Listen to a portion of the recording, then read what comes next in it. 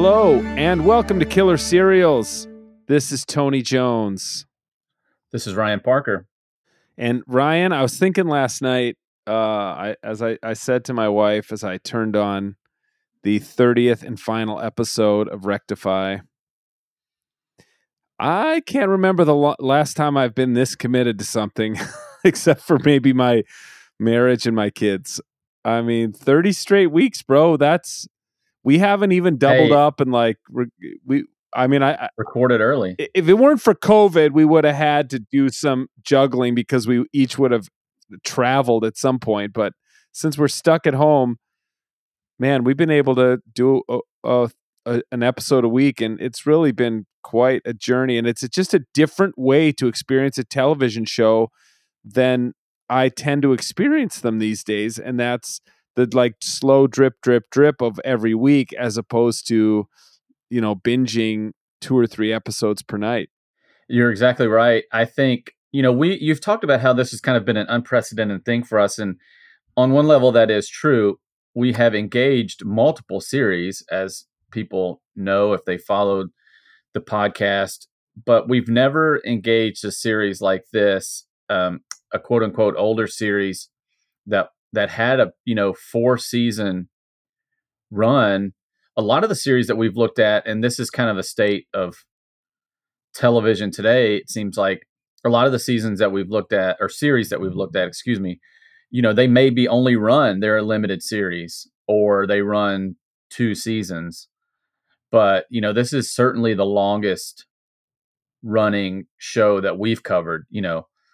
I don't know that you and I would from ever top to dip bottom, into something like this. I think exactly. we did. Yeah, I don't know that we would dip into The Sopranos or no, and Wire. I think we did 2 of the 4 seasons of The Path, right? Or maybe even 3 of the 4 seasons. I think it was 2 of 3. 2 of the 3. Sorry, that's right. We consulted on the third, so we thought it was a conflict of interest to cover it. Thinking about what is next for, we can talk about this later, but likely a limited series we'd probably talk about next. Well, I don't know that we would rush back into a older show straight away. Be interesting to get into something current, but this really did kind of hit a sweet spot. You're right about COVID, but also, 4 seasons, not too long, 30 weeks. Yeah. Which means we've been inside 30 weeks, or, not inside, but some limited form of social existence. But Tony, it sounded to me as you were talking to Courtney about your experience with this show. We watched on Sunday afternoon, and I admit I went into that episode with kind of a heavy heart. I was in a certain spiritual and emotional place going into that episode that maybe I just don't think you would be in if you, to your point, had just binged it over 2 weeks. Yeah. I think we should talk about our reflections on the series as a whole, but let's do that after we talk about this particular episode. It's interesting because obviously we've talked about this before, but there are some shows that end rather abruptly because they don't get picked up. You and I have talked to enough writers to know that, or showrunners, that they try to end seasons if they don't know if they've gotten picked up for another season. They try to end a season in a way that's somewhat satisfying in case it ends up being the series finale, but they don't always know it. And of course, there's a lot of scrutiny on series finales like, The Sopranos, the infamous ending of St. Elsewhere, and pretty much every show.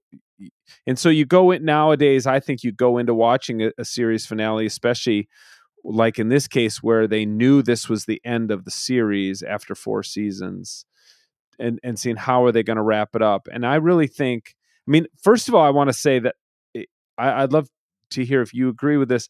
I thought that from the very beginning, this episode had a very different feel than a run-of-the-mill episode of Rectify. Like, first of all, the piano music, the somber piano music that played throughout almost the whole episode, really gave the sense of, this thing is winding to a conclusion.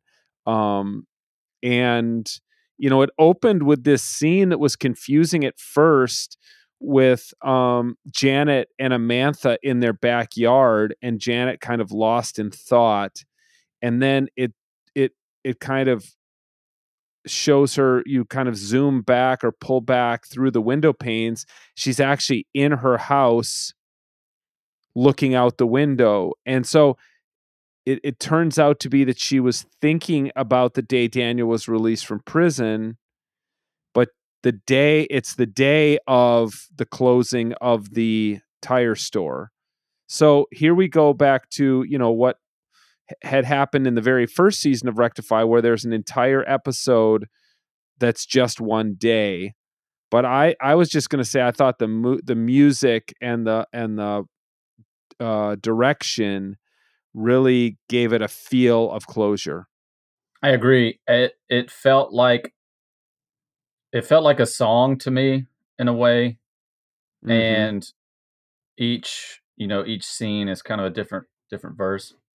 And in that first scene, we see Janet tell Amantha that she's her hero, and Mm-hmm. we've never had that kind of connection between the two that we see all along, that Janet admires Amantha. And that's a loaded term, because she's talking about Amantha's fight for her brother. Yeah.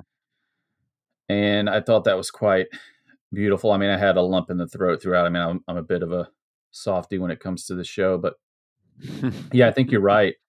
I think you're right that it had that tone to it. It was kind of it was very beautiful. The whole episode was quite beautiful, and I loved it. For me, I knew that scene at the beginning, I knew exactly where they were.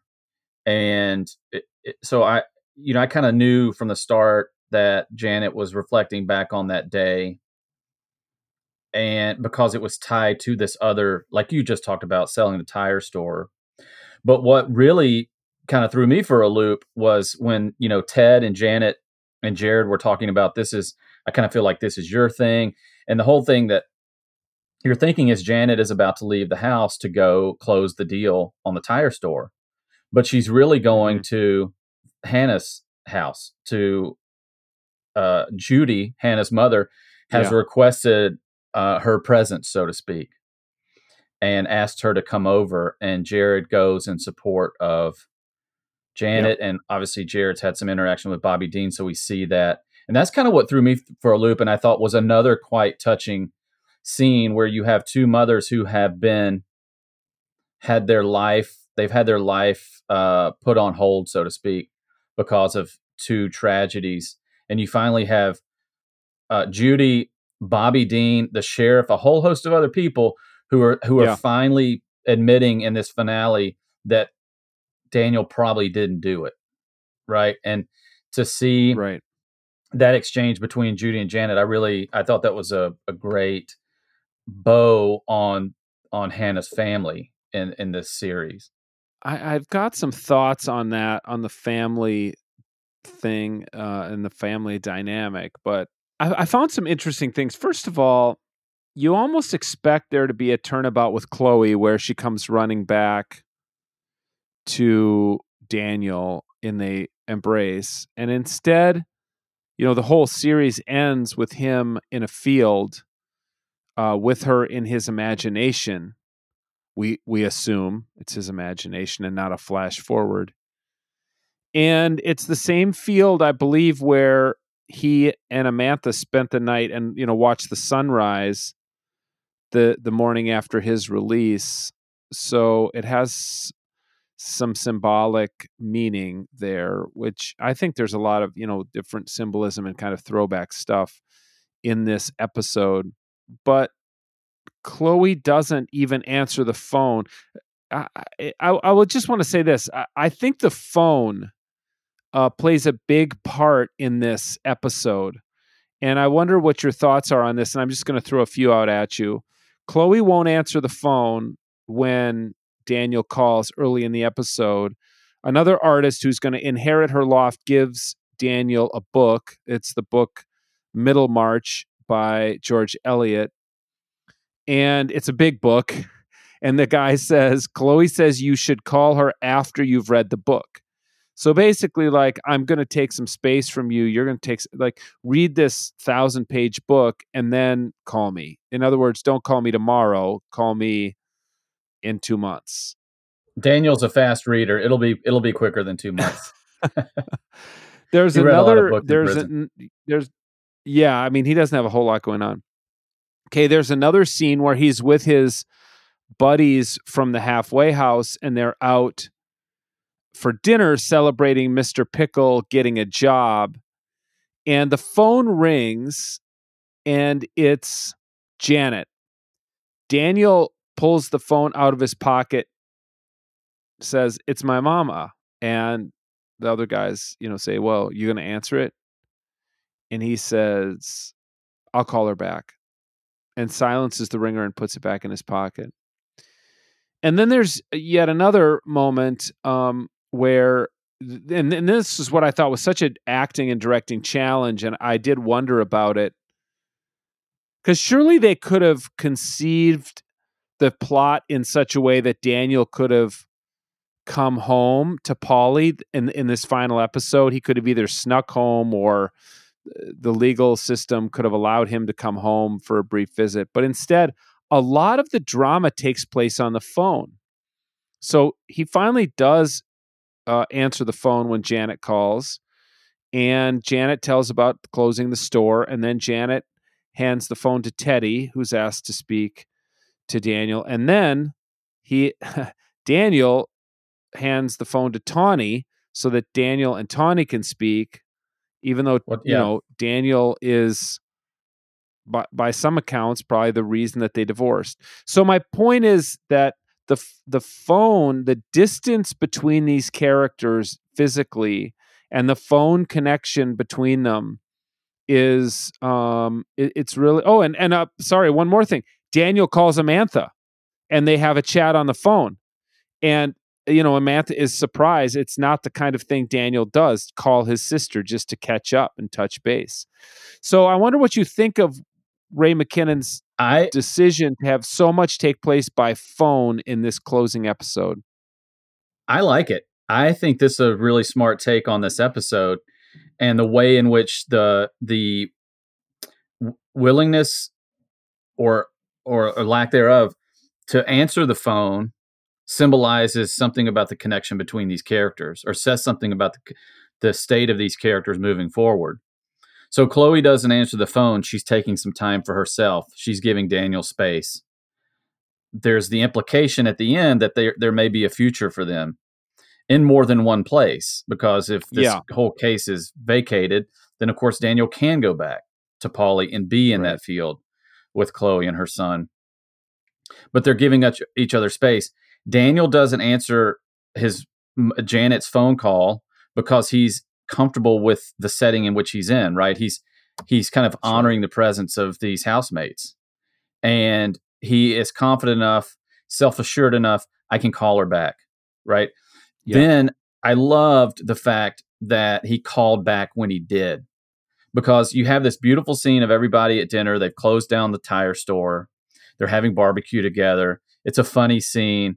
But you see Daniel absent from that scene until the phone rings. And so it's kind of this present absent presence that really ties beautifully into the whole theme of the show, which was the fact that his absence, his time away from that family and that community, the impact that it had on that community has basically been the whole show.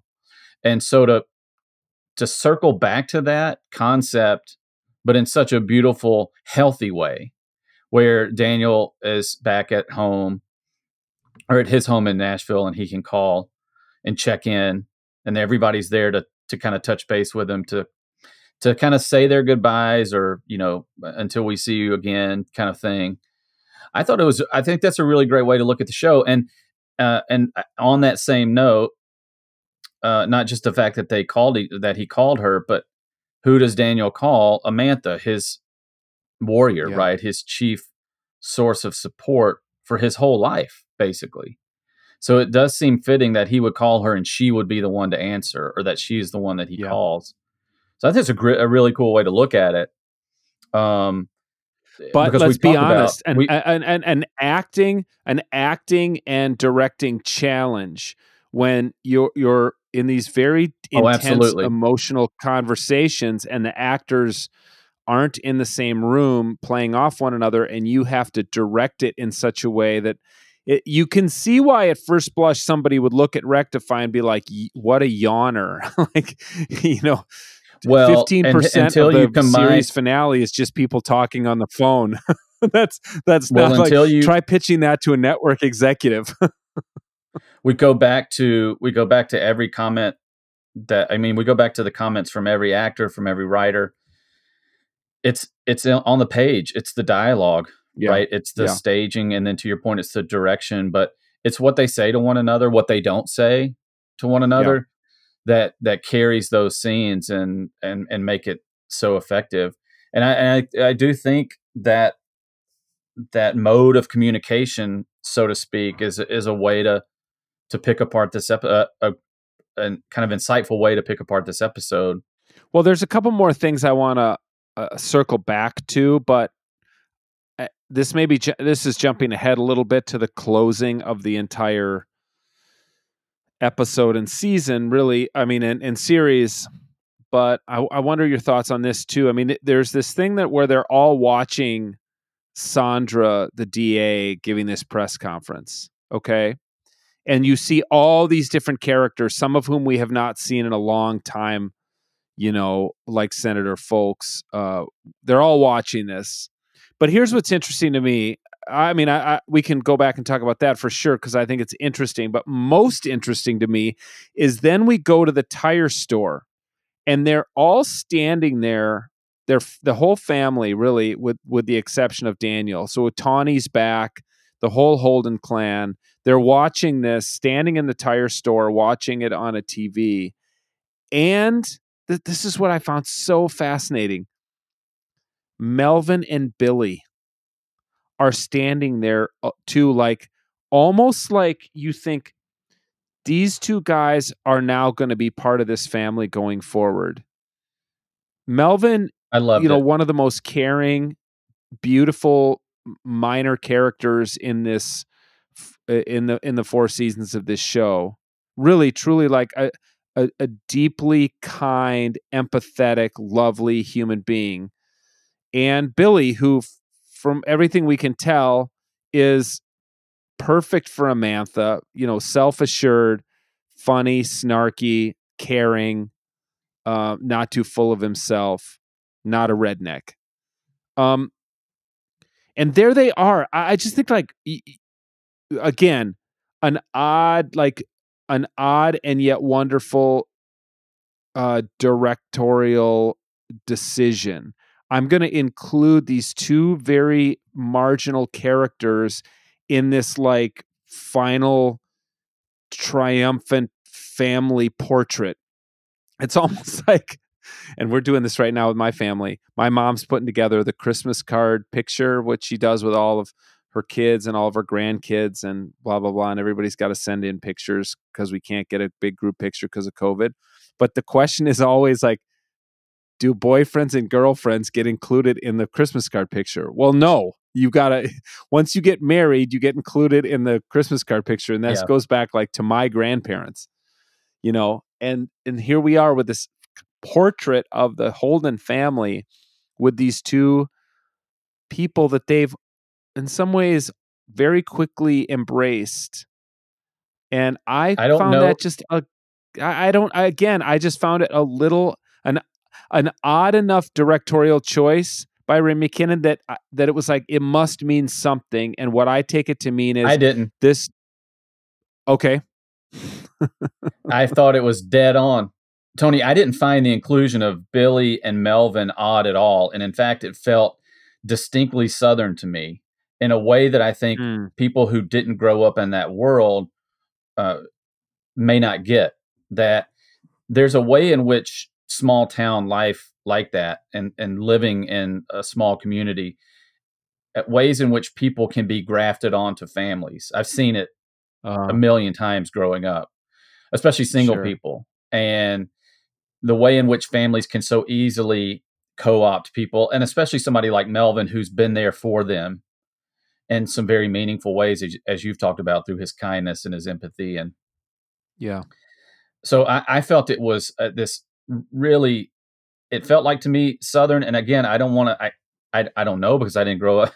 I can't speak to other places that I didn't grow up, but that did feel like a very real thing to me. And Billy and Amantha, this is a huge thing for her family. They seem to have a kind of a budding relationship. Of course, he's going to be there to help pack Hmm. up the store. The Melvin, I get, if you're kind of looking at this, you could see, well, why Melvin? But it just felt so right to me as somebody who grew up in a small town, for him to be there, Hmm. given what he had been to that family, in small but rather profound ways. And I loved it, and it just felt like I love Janet's, kind of, look, you're here, you're pitching, you just happen to be caught here in the last minute. And it wasn't just that, to your Yeah. point, it was intentional. It wasn't just that it was the last customer that called. It was that Melvin was the last customer. And That's right. you could also see Melvin going there, knowing that the store's closing down and wanting to support that family, to say, That's all right. right, I'm going to go buy something. So I thought it was such a sweet thing. I think you're right, and I think speaking as a Yankee, probably we are more closed off to that kind of thing. And I Melvin, I think, is going to be at their Thanksgiving table, the next Thanksgiving, and be invited over for Christmas and become, the uncle to Jared's children and Janet and I hope Ted's so. grandchildren, and he'll be. I think you're right about that. But I just thought it was, again, the easy choice would have just been to have the Holdens all standing there in the tire store in that kind Of of course. American Gothic moment. But instead, you've got these two other characters that just, again, like so many things with Rectify, it's just like a little bit tilted, a little bit different than what you expect, which of course is the genius of Ray McKinnon. Well, I think it symbolizes two things potentially. One, Amantha's future, that Billy's going to be there, that somehow she's going to be okay, and maybe more than Yeah, okay. And then I think, to your point, it symbolizes something about the family's relationship to the wider community, that there's more of a sense of connectedness and inclusion than there has been, moving forward, now that certain things are taking place.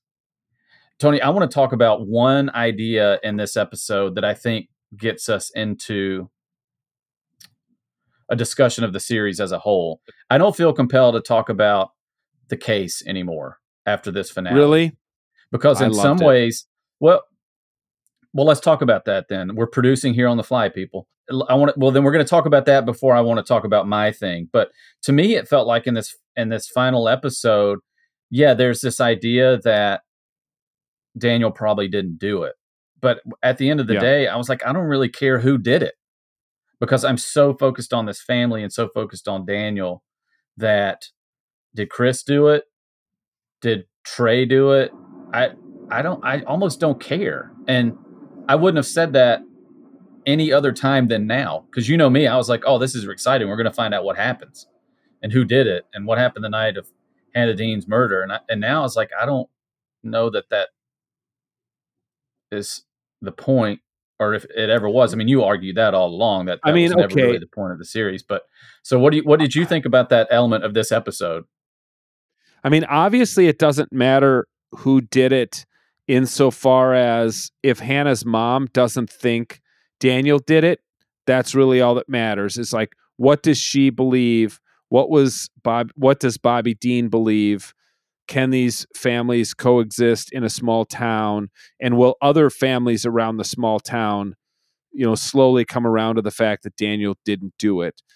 I agree. I mean, it's not an open and shut case. One of the writers, Scott or Michael, long ago told us that, Ray told them all that, what was the line that Ray had used with the writers about that when they asked, did Daniel do it? And it was something like probably, or Daniel Yeah, doesn't know he just did the it, but uncertainty. it Yeah, seems like he probably did.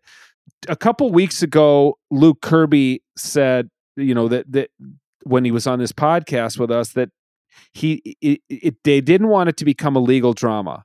And so it was always, it would use John Stern or use Sheriff Carl enough to move the plot forward in time, but that was never really the point, was the legal drama. The show got closest to running like a procedural cop show in this episode, because a lot happened in that day. You know what I'm saying? It's like it went everywhere from, obviously Sandra covered a lot of ground in her press conference, and then we heard it like voiced over while it's showing all these different characters watching her say it and seeing how their lives are going to change. We see Christopher Nelms, drinking a scotch with way too much ice in it, by the way, and you can almost imagine him going out into his garage and shooting himself in the head because he hey, pause knows real what's quick. Are you just saying that you've created a new role, alcohol consultant? I mean, if any Okay. show wants to hire me as an alcohol consultant, I'm available, and I'll do it for trade. I don't even have to get Okay. paid. Um, Yeah, I know what you're saying though about and yeah, I get what you're saying. and then Trey is like, also, I think, we care about Trey, and we know that Trey he's a good old boy who is probably relatively innocent, other than, I don't know, he probably shoots deer out of the window of his truck without a license, stuff like that. But he's not a murderer. And now this is going to get pinned on him because no one believes that George committed suicide, and it's going to be down to Trey or Chris Nelms as the murder suspect. We already know Trey's And lost Chris can his wife afford has an left attorney. his wife has left him. His house is for sale, and even Sheriff Carl, who used to have a pretty chummy relationship with him, has turned cold to him. And he stands in his driveway screaming, "You son of bitches! You can go to hell." And the turn of events. Now, look, he did not do right by Daniel back in the day. He fudged the truth, and Chris Nelms was able to get away with it because Trey never went to the cops and said, she deserved it. She had what was coming to her. Um, so I did like that part of it. It moved the plot forward. Um, and you can see kind of the trajectory of where it's going without another season in which we sit through the trial of Christopher Nelms. So I mean, I personally liked it. I thought it was effective, and I think as a viewer, it's just such weird to have a show that goes for 4 seasons with so much uncertainty about a crime, and then to have there be some kind of not I mean, it wasn't resolved, but you could almost kind of see the resolution as a possibility. And so it left it with some hope for this family and for Daniel. So that's what I'd say about the legal aspect of it. Great. And that's, I kind of that was some of my takeaway too. I think just comparing it to these other themes and these other aspects of the series and the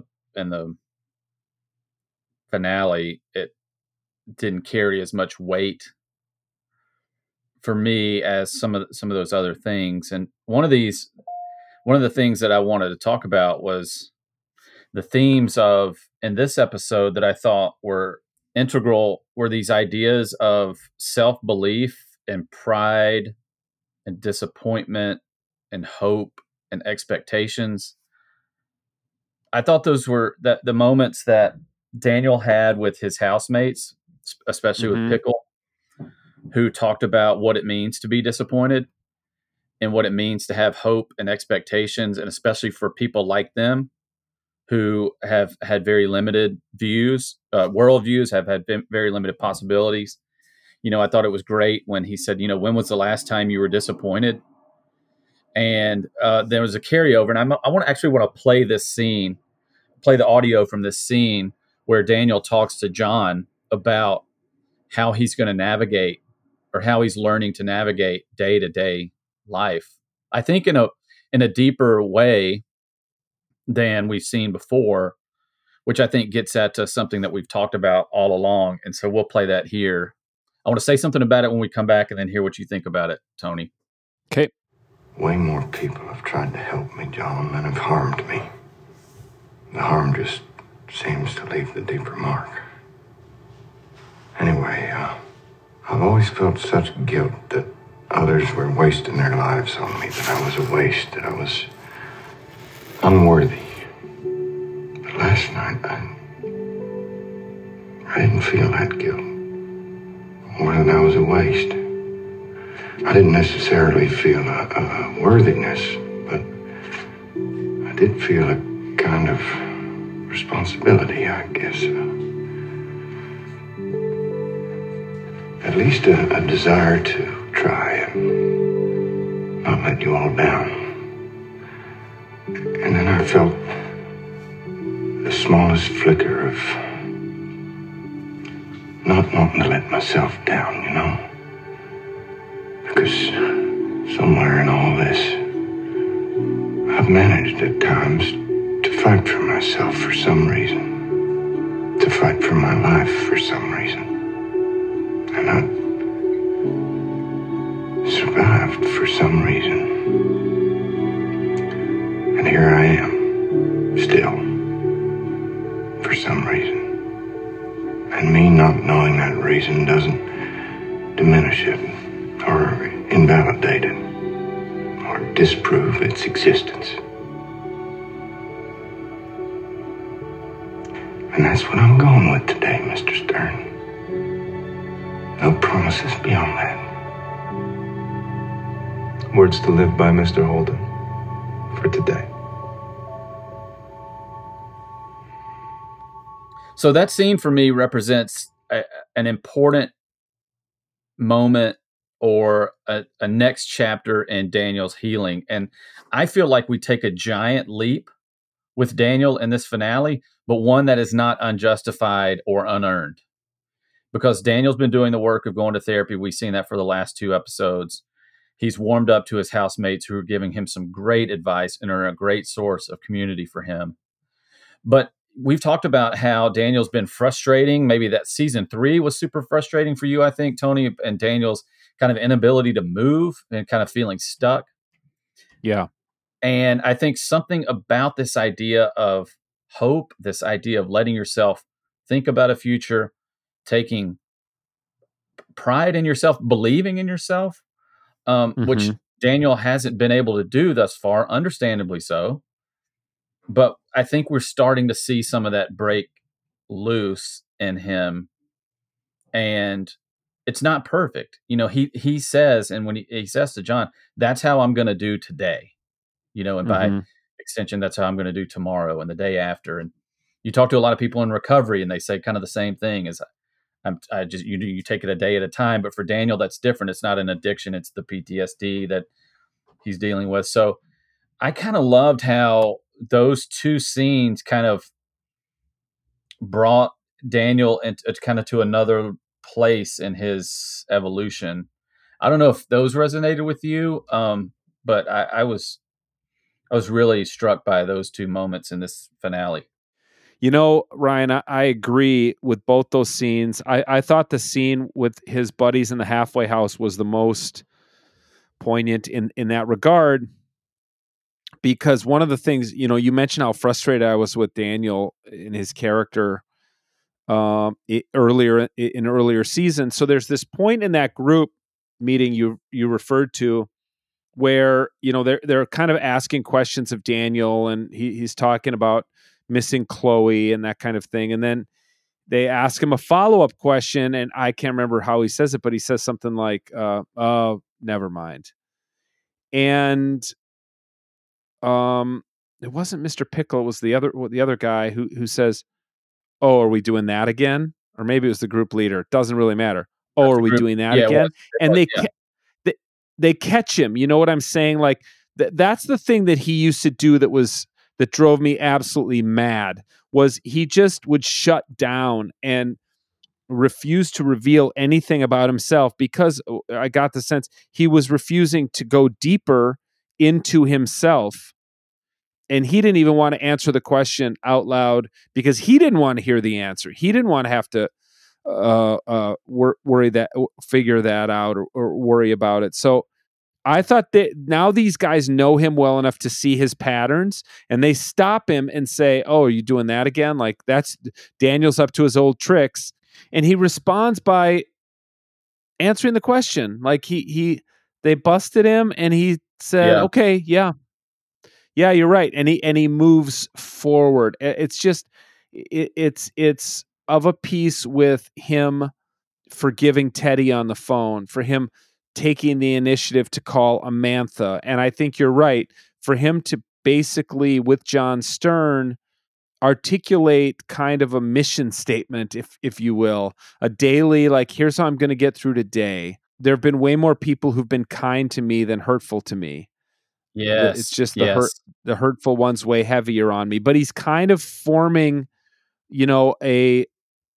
a mission statement, and it's something forward looking. If Daniel in season 1 came out of prison as basically a nihilist who read Nietzsche while he was in prison, he now seems to have a spark of hope. And whether that's maybe his admission of guilt will get tossed out and he'll be able to return home to Polly, maybe he'll be able to reconnect with Chloe, whom he is clearly in love with, that there's something for him to hope for in the future. Even a 15% raise, or 15 cent an hour raise, is just this little. And by the way, what a weird scene was that guy coming on to Daniel, his manager. What Yeah. I don't think know. so. I didn't know I quite just think what to make of that scene. I love this guy who's, biting off more than he can chew, where he says, because I think he fancies himself a good boss, and Yeah. he sees Daniel doing good work, and I guess you would think, and Daniel's a smart guy, and I think he wants to have a collegial relationship with an employee, but Daniel's the wrong person to ask that type of question, because Daniel's going to take it absolutely literally. I thought that was a neat, Yeah. comedic moment, and otherwise, fairly serious episode, where this guy just has no idea the can of worms he's opening up with asking something like that to Daniel. Right. Or if he's kind of asking Daniel on a date. I mean, that's Well, something maybe, I didn't yeah, know. maybe. But I like that you mentioned that comment that Daniel made, that recognizing I've had far more people who have tried to or have helped me than have hurt me. And I just think that's such a, I find myself thinking about that sometimes, about, life gets stressful and you think about you practicing gratitude, right? Of being aware of the people in your life who are kind of cheering you on and supporting you. It's a very healthy thing for somebody like Daniel to be doing. Yeah. Well, And that you don't get the sense that he's done so far, really. I mean, he's right. been, like you said, kind of stuck. He's been kind of, and again, probably physically so, where he just can't, without therapy, he can't get to that place. And so maybe that therapy has begun to unlock the ability to do that for him. Well, Ryan, what takeaways do you have from this show, having, walked with it from beginning to end? How do you grade it? I mean, I know we both loved it. We wouldn't have done it if we didn't know we were going to love it. But, what did you love about it, and what parts of it do you struggle with? I want to say one thing that has stuck with me, and in the first episode of the first season, we talked about what type of show this was going to be, the things that you and I wanted to talk about. And we have not talked a lot about what I wanted to talk about in those early days, which was kind of the inhumanity of our criminal justice system and, kind of corporal punishment and all that kind of stuff. I still think that is a major takeaway for me. The inhumanity and the injustice of our prison system and the harm that it affects on families and communities and individuals. And John says that when John tells Amantha and Janet that, they pinned it on Daniel and drove the investigation that way. And he said, that's the rule more than the exception. I think that's just something that's so true of our real world. So that's still a takeaway for me. And I would recommend this show to people who are, care about conversations like that. I think, it adds to that conversation because of it not being about that, if that makes sense. So that's the first thing. The second thing would be the setting of the show and the types of characters that make up this show. I think we need more stories set in places like Pauley and in small towns across the country with, middle class families who are living life. Obviously, they were dealing with an extraordinary circumstance here, but I'm mindful of shows that get greenlit and maybe get a first season and they get canceled. I mean, Fox just pulled a bunch of shows halfway through. Like they made the entire season and then they pulled them halfway through and they're just going to air reruns of other shows because the viewership, the ratings were so bad. So I'm just conscious of Rectify being the type of story that I think we need. Could it be a bit more racially diverse? Sure. But I think it's the type of story that affects people of all races and ethnicities in our country. Yeah. And so, but the type of story that it is, the heart that it had, the integrity that it had, the belief in its characters that it had. I mean, I think about somebody like Tawny, or you think about somebody like Bobby Dean, who was able to overcome that anger, right? To change himself. Yeah. And not to be stuck in there. It's just some, you see maybe a future for Bobby Dean too, for example. So I think that for me was, and then again, I just would say, people who are more involved in this work than I am, just the writing. I mean, just what serialized storytelling can be. And, Amy and I are watching a good show now called The Queen's Gambit, where I think it's the same thing. It's just really sharp, clever writing. And you can see this. I would love to go back and just read these scripts, and see what that would be like. So, I think those are the three things for me. The theme of kind of wrongful detainment and the harm that our prison system does to communities and individuals as kind of one thing. The second thing being the setting and the type of story it is. And the third thing, kind of just the integrity that it, and the respect that it had for these characters who are often, as we said from the start, caricatured or, scandalized or whatever in a lot of shows. So, and I don't know that there was much that was a challenge for me. I don't think there was much that I didn't like. I don't know that there was a wrong foot in 30 episodes, which is a hard thing to do. I think maybe there were one or two episodes where I felt like, oh, that's good. But, the level was so high in so many of the other episodes that it wasn't really a fact that episode was bad. It was just by comparison, it just felt like a little bit of a dip. But I thought it maintained a high level of quality throughout. What about you? Yeah, it's interesting. People ask, I'm sure you've been asked the same thing. People see a post on social media or whatever and say, oh, that Rectify, I see your podcast about Rectify. Is that show any good? And what I've felt like I had to say to people is it's really good, but don't quit on it. Like early on, stick with it. It is kind of like suggesting that somebody reads an 800-word novel. Like you told me to read The Overstory, right? And that's not an easy novel to read. It's very long and it's got multiple storylines. It's not it's an intellectual challenge, and you have to be ready for it when you dive into it. It's not a page turner per se.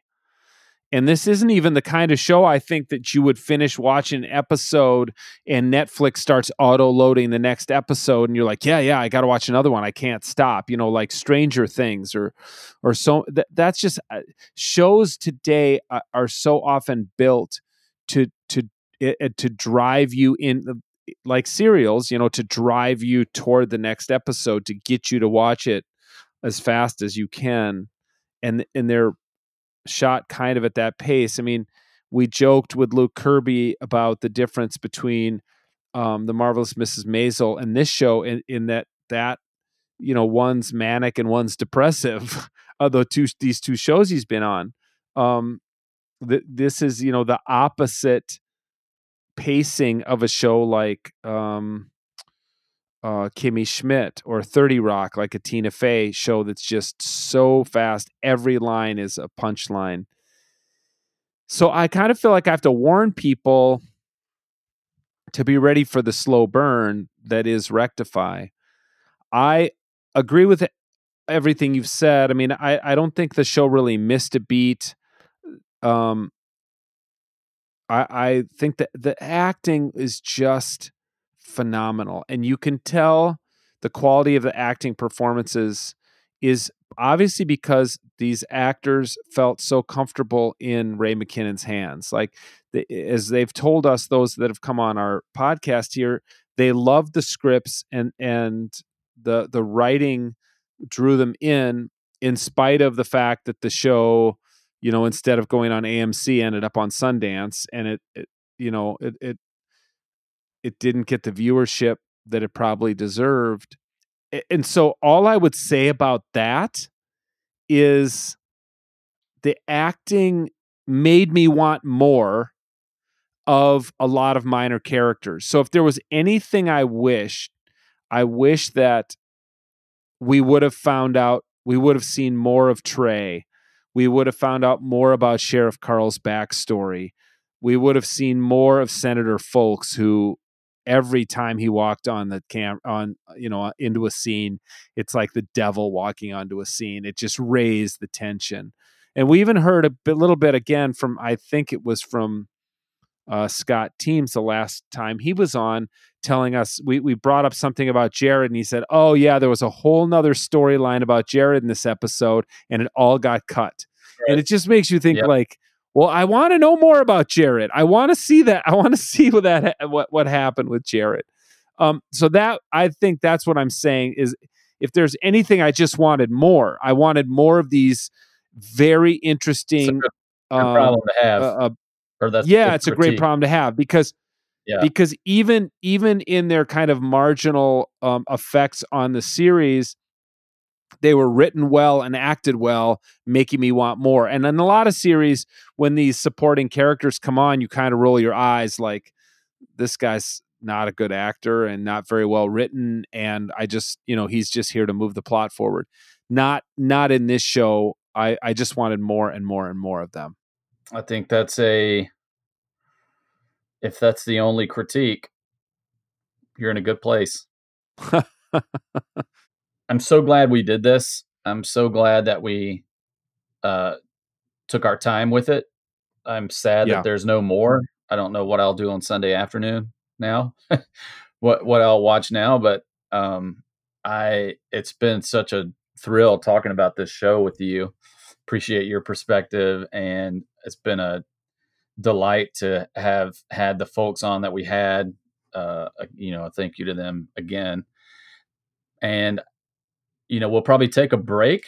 It feels like maybe take a couple weeks, try to find a current show or an upcoming show that we can get behind and hopefully have some similar experiences with writers and actors. But Would you put maybe as a putting a bow on Rectify?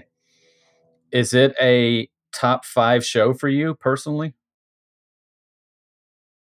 Uh, for me, and just for my tastes, it doesn't rise to the level of The Wire, The Sopranos, Breaking Bad, the shows that are really in my like top 5 Hall of Fame. But I'd for sure put it in, the top 20 of the shows I've watched beginning to end. And that's, there's a lot of shows but in that list, but yeah, it's in there for sure. How about you? I think it's in my top 10 for sure. It may be in my top 5. The other shows that you mention are certainly Mount Rushmore shows, and they benefited from a couple of extra seasons. And they benefited from some, larger than life ideas, events, situations, things like that. I mean, you just think about Breaking Bad and just the drama of that.